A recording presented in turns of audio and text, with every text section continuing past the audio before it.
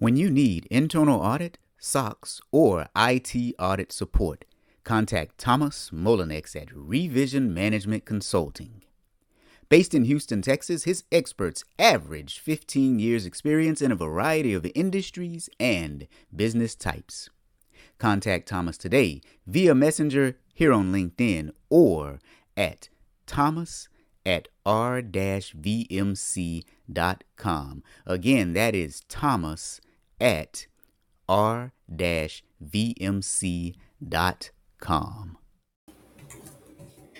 All right, my friends, welcome to episode number 22 of Audit Bites. And you've seen the title, Culture Counts More Than You Think. But first, let me just tell you, Audit Bites is what? The very first live show where we talk about, auditing. And we are available on all of your favorite podcasting platforms. So here's what I want you to do. After the show, go over to the iTunes store and give us a 5-star review. I really think that we're worth it. Not a 1, not a 2, 3, 4, but a 5-star review. All right, guys. Audit Bites, episode number 22. Culture counts more than you think. So let's talk about this. Your company's culture can propel or kill your profits. Your company's culture can propel or kill your profits. This is just a fact of life. I think we all know this. However, there have been some recent developments that have been very disturbing. For example, there's a recent Financial Times article that warns of an organizational culture crisis in the UK. Now, that's in the UK now. They have a culture crisis in the UK. I think we have a culture crisis all over the world. But before we get into it, let's acknowledge my wonderful audience because, I love the people that show up every week. Puts a smile on my face to see you guys. Hey, Heather from Jacksonville, Florida, where it is sunny. Bring some of that sunshine this way, my friend. And Michelle is here. Michelle, how you doing, my friend? How you doing? How are you doing? So look, guys, we're talking about culture. So I know that this is a topic that everyone really wants to talk about because it's extremely important. But like I was saying, a recent Financial Times article warned that there's an organizational culture crisis in the UK. So check out what happened. The head accounting regulator over there said that the right tone from the top can help avoid Carillion-style failures. So now you're probably wondering, what in the heck is Carillion? Well, I'm glad you asked. Carillion was a British multinational construction and facilities management company. It was headquartered in the UK, and my friends, wait till I tell you what happened to Carillion if you've never heard of it. They were accused of several things that were just all bad. So let's just talk about those for just 1 minute. One was aggressive revenue recognition practices, meaning they were saying that they had revenue that they, may not have had yet. So they were saying that they had revenue that they may not have had yet. Now, I think we all know that that's bad anywhere. They had a pension deficit, meaning they had a pension plan where they were supposed to be paying people out some money at some point in time in the future, but there was a deficit. You think people were going to get paid? Probably not. They had what they're calling a disproportionate incentive to maintain goodwill value in accounts. Now, the last time I checked, this was probably really, really bad too. Really, really bad, right? Disproportionate goodwill in their accounts. But they also had low margin contracts combined with excessive debts. Let's talk about what that means for a minute. So their business model was centered around bidding real low margins on projects. And when they won the contracts, they would utilize high levels of debt to report profits. So they would get these contracts and then they would take out debt and then it show the debt as the revenue, knowing that they were only going to get slim margins. Now, all of these are very, very, very bad accounting practices, but this was over in the UK. So for my friends in the West, we're usually the best, right? Which means we're the best at screwing stuff up too. So let's talk about some culture issues that we might have over here in the West. Gabe says, here to support some really good auditing content. Gabe, my friend, it's always good to see you. Corey is here. Corey says, what's good, Rob? Hey, what's good, Corey, man? We need to get on the phone and talk again soon. It's always good talking to you. And Joe, my partner in crime, Joe is here. Hey, Joe. So look, today we're talking about culture. So I'm glad Joe is here because we all know that Joe is the queen of culture or the expert in ethics, or you know what, Joe? I'm going to have so many nicknames for you, you're not going to know which one to choose on any given day of the week. All right. So let's talk about corporate culture. And what I want to talk about in the West as a good example or a bad example of corporate culture is Boeing. So if you work for Boeing and you're listening and you're an auditor and you are getting mad at me right now, I really don't give a rip. So many of you know about the Boeing 737 scandal. You see, they had redesigned this aircraft and they needed to do certain things to bring it up to standard. Well, let's just say they didn't do everything that they needed to do to bring it up to standard. During testing, some of the testers noticed that the functionality wasn't working as intended. Some tried to alert some people, and others just swept it under the rug. And at the end of the day, at least 2 Boeing 737s have crashed, killing everyone on board. So you're probably wondering now, Robert, what in the world does that have to do with culture? Well, for those of you who are asking yourself that question, I am so glad that you've asked. You see, within the Boeing debacle, there were several employees at the organization that knew what was happening. Some tried to alert management, and others just swept it under the rug, like I just said. But there's evidence that shows some of the conversations that occurred. Based on the conversations that occurred, it speaks a lot to the culture in that company. What we're going to do is pull up some of those conversations so that you can see exactly what I'm talking about. So let's just have a look, guys. Let's have a look. All right. So take a look at this conversation starting back in 2015 in August. Here's what one of their testers had to say. I just Jedi mind tricked this fools. I guess these fools is what he was trying to say. I should be given $1,000 every time I take one of these calls. I save this company a sick amount of money. What did you convince them of? Was the response. To simply produce an email from me to the DCGA that states all the airlines and regulators that accept only the max CBT, computer-based training, to make them feel stupid about trying to require any additional training requirements. So let me explain what this is saying. So when they made adjustments to the old aircraft, the new aircraft, the changes that they made were so significant that pilots needed to go through some computer-based training as well as some additional training in order to be certified to fly those planes by the FAA, unless you could prove that there was not a significant change in the structural design of the airplane. So what he's saying is he tricked them to say that there was not a significant change and the pilots did not need to go through that additional computer-based training. Therefore, he saved the company money because the pilots didn't have to go through the additional training, which would have kept them out of the skies for a certain period of time. Now, as I just said, a lot of people died because these planes crashed because, as he said, he just tricked those fools, right? So Richard Fowler is here, and I love when Richard is here. He said, is culture the same as ethics, or is it more of a variable?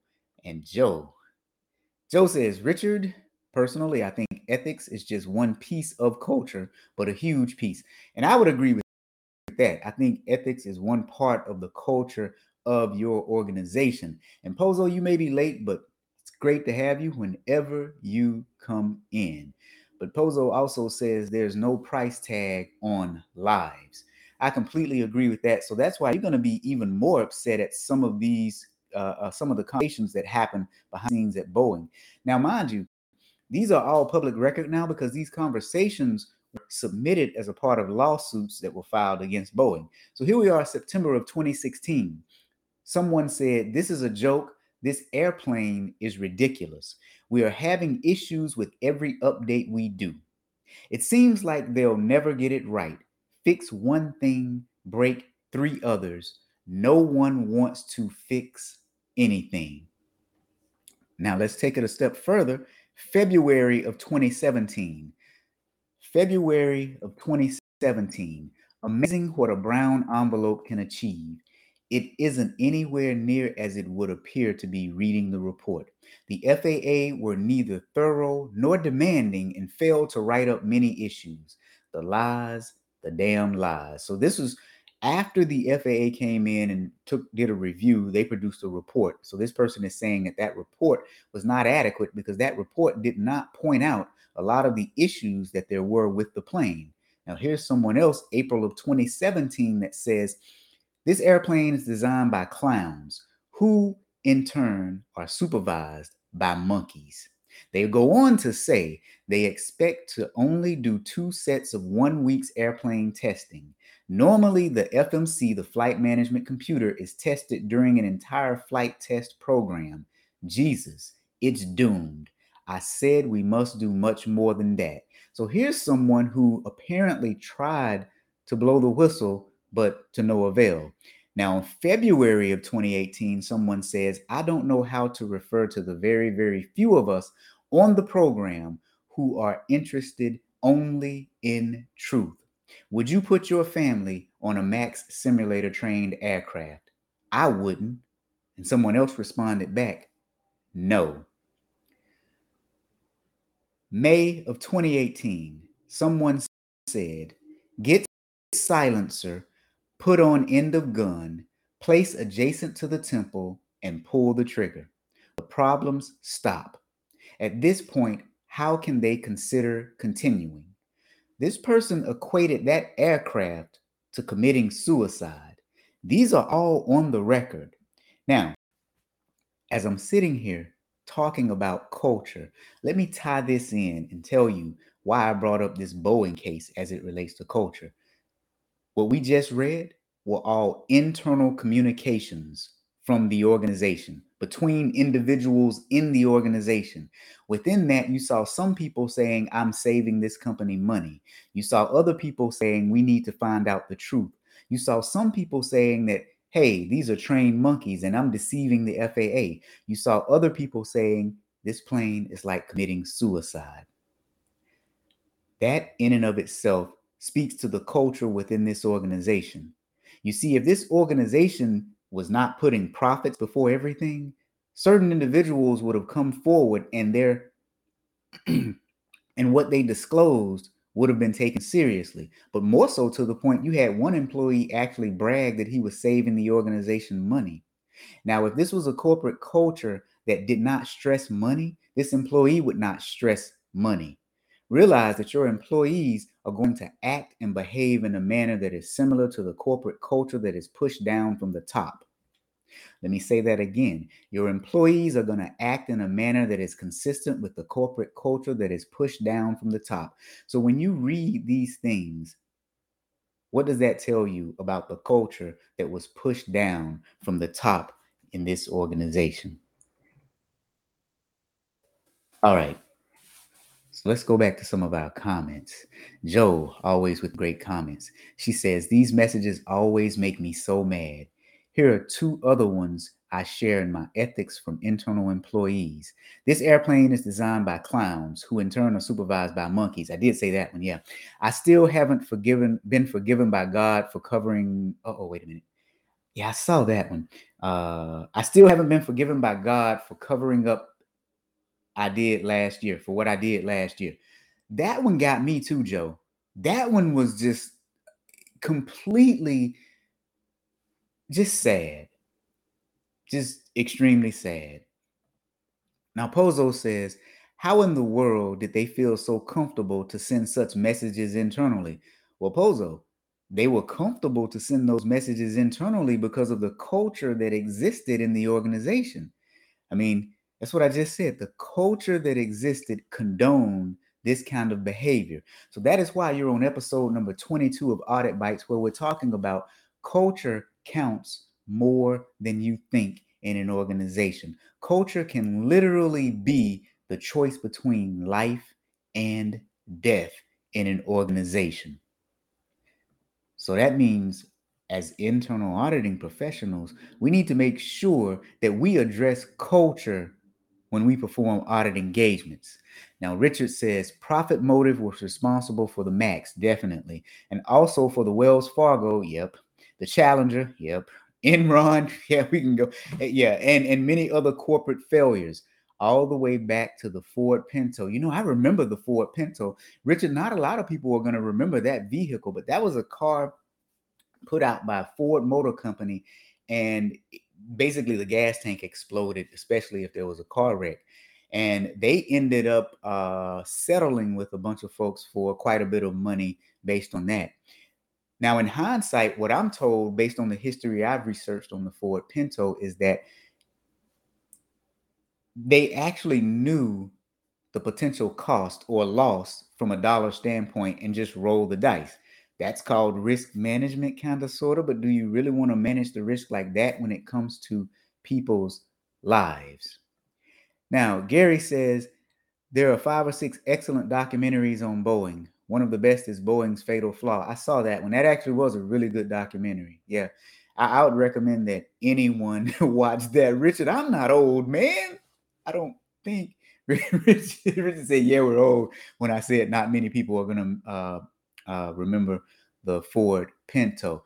See, all of you have instances where you question the culture within an organization. Michelle says recently the Ford F-150 has severe safety recalls. Our truck kept by the dealer and won't release it to. Oh wow, the dealer still has your truck, huh?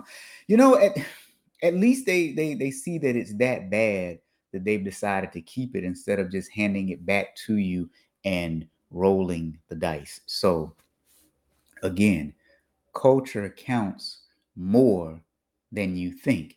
If you remember episode 21 of this show, I talked about a mayor in a major US city that referred to someone as a coward for filing an anonymous complaint. Referred to someone as a coward for filing an anonymous complaint. And what I said was, all of the citizens of Fort Lauderdale, Florida should be concerned. If you hear language like that, you should be concerned because this is the leadership, and the leadership is condoning ridiculing someone who comes forward with an anonymous complaint. Yeah, I said it. I'm not afraid to say it. The citizens of Fort Lauderdale, Florida should be concerned. That shows you your tone at the top. All right. So now, when we talk about the culture, what's the big problem? Well, look, let's talk about the benefits of having a good culture. Let's talk about the benefits of having a good culture, because research tells us that there are a lot of benefits to having a good culture. The first thing is 77% of potential employees consider the culture in an organization before even applying for the job. 77% of the people consider the culture in an organization before even applying for the job. 49% of people said that they would leave a job for lower pay if it had a better culture. This was based on a Grant Thornton survey. So 49% of employees would leave their jobs for lower pay in exchange for a better culture. I want you to think about that. That says a lot. Half the people surveyed said that they would leave the job for a better culture. So those are some benefits of having a good culture. Now, here's another one that's really shocking. Here, the results of a Grant Thornton survey indicated that there's a disconnect between how executives and employees view culture. In this one survey, 76% of executives say that their organization has a defined value system that is understood and well documented. 76% of executives said that their organization had a defined value system that was understood and well communicated. Anybody want to guess how many employees, what the percentage of employees were that actually agreed with what the executive said? I'll wait for you to drop it in the chat. And if anyone gets it right, I'll give you a free copy of my book. You know, the one that you see right over here to the right. Ask better questions, get better answers, perform better audits. Now, Trent, when you watch the replay on this one, don't laugh at how smoothly I just dropped in the plug for the book. So you guys, my buddy Trent, he makes fun of me for the way I plug my books. You just want to be able to do it this way, Trent. So, okay. Michelle says 25%. Michelle, and you're wrong. Pozo, why are you laughing at me? That is not funny. You know that was smooth the way I dropped that in there. Now, Michelle's Pozo says 25% as well. And Gary says profit is never responsible for culture. People are responsible for culture. I agree with that. People are definitely responsible for the culture. Now, profit can be the motivation for a bad culture based on the things that people do to get that profit, right? Heather said 35%. All right, here's what we're going to do. Heather, You were the closest one. So I think you were. Yeah. Heather, you were the closest. So I'm actually going to send you a copy of my book. Heather Pozo says you already have the book. You'll take a t-shirt. Look at this. How you going to tell me what you're going to, how you just going to do that on my show, Pozo? Um, the answer is 31%. So check this out. 76% of executives said that they had a clearly defined and well-communicated value system, but only 31% of the employees surveyed actually believed that that was true. So now what that tells us is that there's definitely a disconnect between what executives think and what employees actually experience. But don't we know that that's just the truth anyway? All right. So here are your benefits of a good culture. Here are your benefits of a good culture. Decreased turnover, increased productivity, and a strong brand identity. Let me talk about that one for a minute. Basically, what we're saying is the public believes in your brand because the people that work for you are good people and represent your organization well out in the public. Let's just take, for example, Chick-fil-A. No matter what Chick-fil-A you go to, they say, please, thank you, how may I serve you, or whatever they say. You know what they say.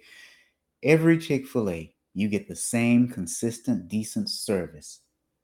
People think of Chick-fil-A and they think about it as being a very well-run company where you get really good customer service. Now, can you say the same about some other fast food restaurants? And I'm not going to disparage any of them. So you just think of one that comes to mind that is not that great in comparison to the culture that is at Chick-fil-A. So look, culture counts more than you think. We're on episode number 22 of Audit Bites, and we just talked about the situation that happened at Boeing, where obviously something was going wrong with the culture there because there were some people who knew that those aircraft were just bad. There's evidence that showed that they had conversations where they were discussing it. Some people were making fun of it. Some people were saying that they made the company money. Others were saying this is bad and they needed to stop. One person actually equated it to suicide. We talked about some of the benefits of having a good culture. Now, what I'm going to talk about next are three things that we auditors can do as it relates to culture. Now, obviously, this isn't a culture audit seminar.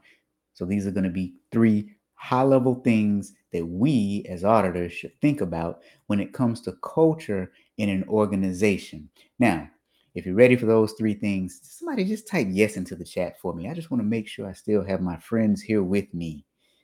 And also, I'm stalling for time so that I can actually go to my next slide. Now, what should we auditors think about when it comes to culture? What should we think about, and what are a few quick things that we can do as it relates to culture within a company? All right, still got Joe here. Yes, still have Michelle here. And Richard says, you can't improve what you don't measure. How do we measure culture? That, my friend, is the big problem. How in the world do you measure it? Because here's the problem for us auditors and for anyone. Culture is oftentimes one of those gut things where you might have some evidence that show you what the culture is like, which is the reason why I showed the conversations from Boeing. You don't really need to have strict key performance indicators and measurements to read that and see that there was a disparity in the culture there between some people wanting to tell and some people not wanting to tell. So it was easy to tell that something was corrupt in the culture at Boeing. So let's talk about the three things that we can do as audit professionals, the three things that we can do. So the first one, check the stated values in the company. What is in writing? What is it that they say they value as an organization? That is the very first thing you need to do. So check it at the company and each department, each division, and each department that you're auditing. Now, why is this important? Because it sets the baseline expectation. If they say that they value honesty, but you see everyone lying on the financial statements, something is wrong.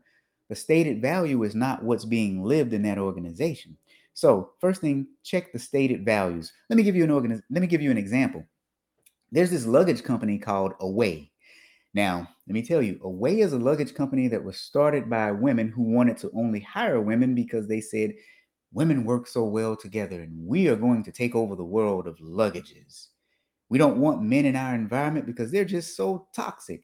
Now, for those of you who are triggered right now because I said that, I don't care. That's what happened. Go look it up. So here's what happened. The CEO, she was a pain. There have been several articles written about how bad she was in the corporate workplace. They used Slack to communicate, and she was known for berating her employees on Slack. But what that does is that goes to show you that bad behavior does not care about your race, age, gender, religion. People are bad regardless, and people who are good regardless. Good people are black, white, men, women, old, young. So are bad people. But when asked about her behavior, she would always go back to the company's stated values. Here's what the company's stated values were: thoughtful, customer obsessed, iterative, empowered, accessible, and in it together. Now, those sound like some really good values, don't they? Let me repeat them one more time: thoughtful, customer obsessed, iterative, empowered, accessible, and in it together. So, first thing is check the stated values of the organization, because the stated values of Away sound really, really good. But the second thing I want you to do is watch how they handle situations. You have your stated values, then you have your acted out values. Because when they asked the CEO of Away about her behavior as it relates to her values, she went back to the values, and here's what she said. Let's just take one of them. One of the values was being empowered. Here's what she had to say about empowerment: empowered employees don't schedule time off when things are busy. So while empowerment was a value, the way she meant it was kind of different, huh? Now, customer obsessed. What she meant by that was employees did whatever it took to make customers happy, even if it came at the cost of their own well being. Sorry. So they had some stated values, but what they actually did may not have been in line with what true values are for an organization. My man Gary says people will do what they're paid to do. Yep, I agree 100%. No one ever discusses how defective compensation systems overrides the what they're supposed to do. Can you say Enron, Wells Fargo, and more? Well, Gary, I'll tell you, I know one person that always talks about the compensation system, and that's my friend Joe, if she's still here. Joe always talks about incentives in the compensation structure and how we should always look at that, because that definitely affects behaviors. So I'm glad you brought that point up. But yes, Joe is always talking about compensation and how compensation can corrupt an environment. So my friends that are auditors, when you looking at culture in an organization, number one, check the stated values. What do they say they value? But then number two, watch how they handle situations, because the stated values may not actually be the lived values. And then the third thing I want you to do is address your observations in audit communications. Here's what I mean by that. Oftentimes, we are afraid to put things in audit reports that we can't put a solid number to. 58% of the population was bad. So we're afraid to put things in there that are our common sense observations. But my grandmother used to say, if common sense were common, everyone would have it. Again, just reading those Boeing conversations, you can tell that the environment was corrupt. An employee actually bragged about saving the company money by deceiving the FAA. That's horrible. Now, would an auditor actually write that up in a report? I would. Would you? Or would you wait to pull up sample population and then do some sort of statistical analysis to prove the point that you can't prove? So back to Gary's point, back to Richard Fowler's earlier point. It's hard to measure it. It's hard to measure culture, but you know a corrupt culture when you see it. But are you brave enough to report on it? That's the challenge I make to each and every one of you. When you see something bad in your culture, do you actually write it up in an audit report? Most of us don't. Now, the next question I have for you is, will you have the courage to actually do it? Because if you look at the Boeing situation, people lost lives when those two planes crashed. Your job is extremely serious. I say this all the time. This is not a paper pushing job. Oftentimes, the things that we look at, there is a consequence. And sometimes that consequence could be life or death, especially those of us who work in the transportation industry or the healthcare industry. There are lives behind the things that you audit. So, how seriously do you take your job as an internal auditor? That's the question that I ask. Pozo says a lot of organizations center values around customers and forget staff or stakeholders too. That is absolutely correct. People always say the customer is always right. No, the heck they aren't. Right is always right. Shoot. Joe says incentive plans need thrown out the window. Yes, oftentimes they do. Oftentimes they do. Gary says auditors are required to assess management integrity. So if the compensation system incents unethical behavior, explain how you trust management integrity. Yeah, I'm with you on that. If there's a compensation structure that incentivizes wrongdoing, then everything else should be out the window. And quite frankly, any audit department that sees that should be saying something. You should not let that go. That doesn't make sense. And then back to Richard's point, though, it's not easy to document integrity or lack thereof. As auditors, we need objective evidence. We do, but that's why even in the Boeing situation, you had some evidence that something wasn't right. You know, when someone is actively saying, I deceived the government, we have to sometimes step out on a limb and be brave and say, this indicates XYZ. You may not have a hard and fast answer, but the more the more we dance around certain subjects, the worse it's going to get for everyone involved. Now, Joe says, "Oh, you and Trent have talked about ethics data, and it can be quantified." Oh, yeah. In the use of surveys, it can be, and even with the use of surveys, some of it is still opinion based. However, your reputation is a risk, and most of your reputation is opinion based. And so that's how I've been able to kind of walk into talking about ethics and compliance, ethical compliance, and things like that, especially when you use surveys and you get the survey results. Because again, people can argue that the surveys are just the opinions of your employees. However, that speaks to your reputation, which is a totally different kind of risk. Yeah. Gary says, how is it ethical to work at a company that cheats to make the numbers? It ain't ethical to work at a company that cheats to make the numbers. At least that's my opinion. If I were at a company and I found out that they were doing unethical things, I would first attempt to bring it to light. And then if nothing were done about it, I would just leave, because you don't want to be associated with a company that's unethical. No matter what, there will be stiff consequences for you as a person, right? Because now you're gone and you don't have a job if you hadn't been able to find one. However, that short-term monetary loss is really worth it when you preserve your integrity. You guys hear me talk about your moral compass. It should be pointed in some direction. Whatever direction it's pointed in, make sure you don't allow anyone else to move it.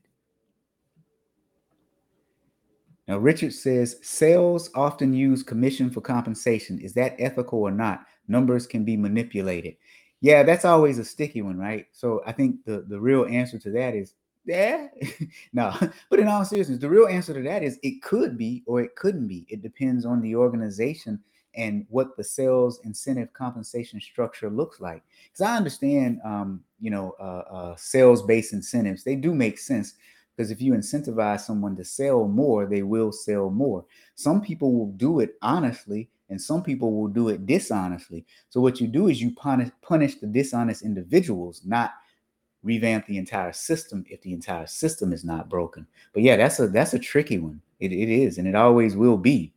And Joe says, Richard, Wells is the case study there. Yep. Short answer is no. They are very, very rarely executed ethically. I do agree, Joe, that they are very rarely executed ethically, but I think they can be, you know? So it's one of those things. It depends on the organization. But yeah, it's very hard. And that brings us to Gary's point. Saying get rid of commissions because some cheat is like saying get rid of cars because some have wrecks that kill people. Yeah, it's a very nuanced thing. Um, I don't think commission-based incentives in and of themselves are either good or bad. I think the actors who act out the program are the ones who are good or bad. But then how do you know you have hired a good group of people versus a bad group? So it's a risk either way. And it's just one of those sticky situations. And I think, Richard is agreeing with Gary. Yeah. It's one of those nuanced things. What is the solution? So look, auditors, culture counts more than you think, but there are a few things that you should be doing. Check the stated values of the organization, the unit, and the department that you're auditing. See if the stated values are in line with how they actually live and operate within that department by watching how they handle situations. And then the third thing is address those observations in your audit recommendations. I mean, seriously, it's to a point where, again, certain things, lives can be on the line. Lives can be on the line. So Gary is saying, I have fraud cases where the salesperson took down the company by burning in fake sales. Yeah. Yep. That happens. That very much so happens. And then Joe says, there are great case studies of very successful companies and industries that don't use incentives as motivation, and it works great. Yep. Read Winners Never Cheat by John Huntsman. And then Gary says, nothing inherently wrong with sales commissions. The key are the controls there to make sure that the salesperson made the sale. Yeah, again, that's one that you'll never have a right answer to.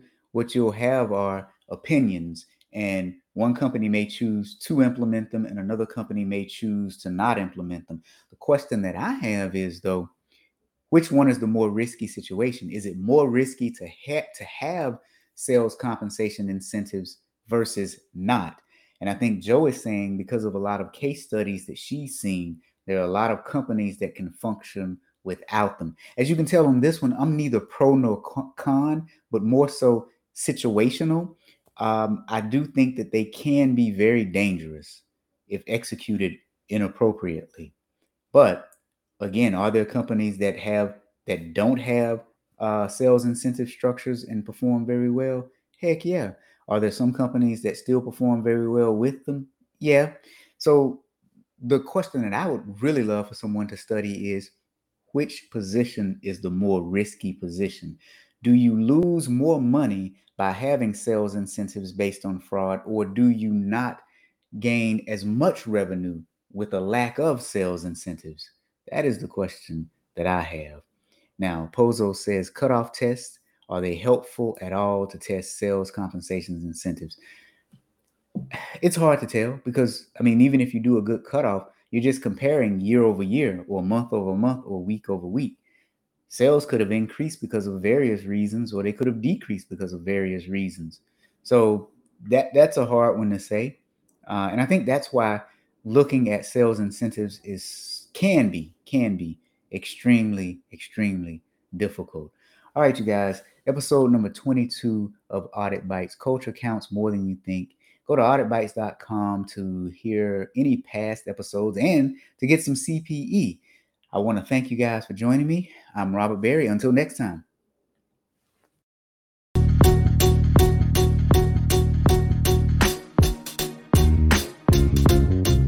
Thank you for joining us on this episode of Audit Bites. If you want to do more, see more, be more, check out our website at auditguy.com, where you will find quality training. Audit merch. Yes, we have hats, shirts, and other apparel, as well as past copies of this podcast and the Friday Fraudster podcast. www.thatauditguy.com. Thanks for joining us.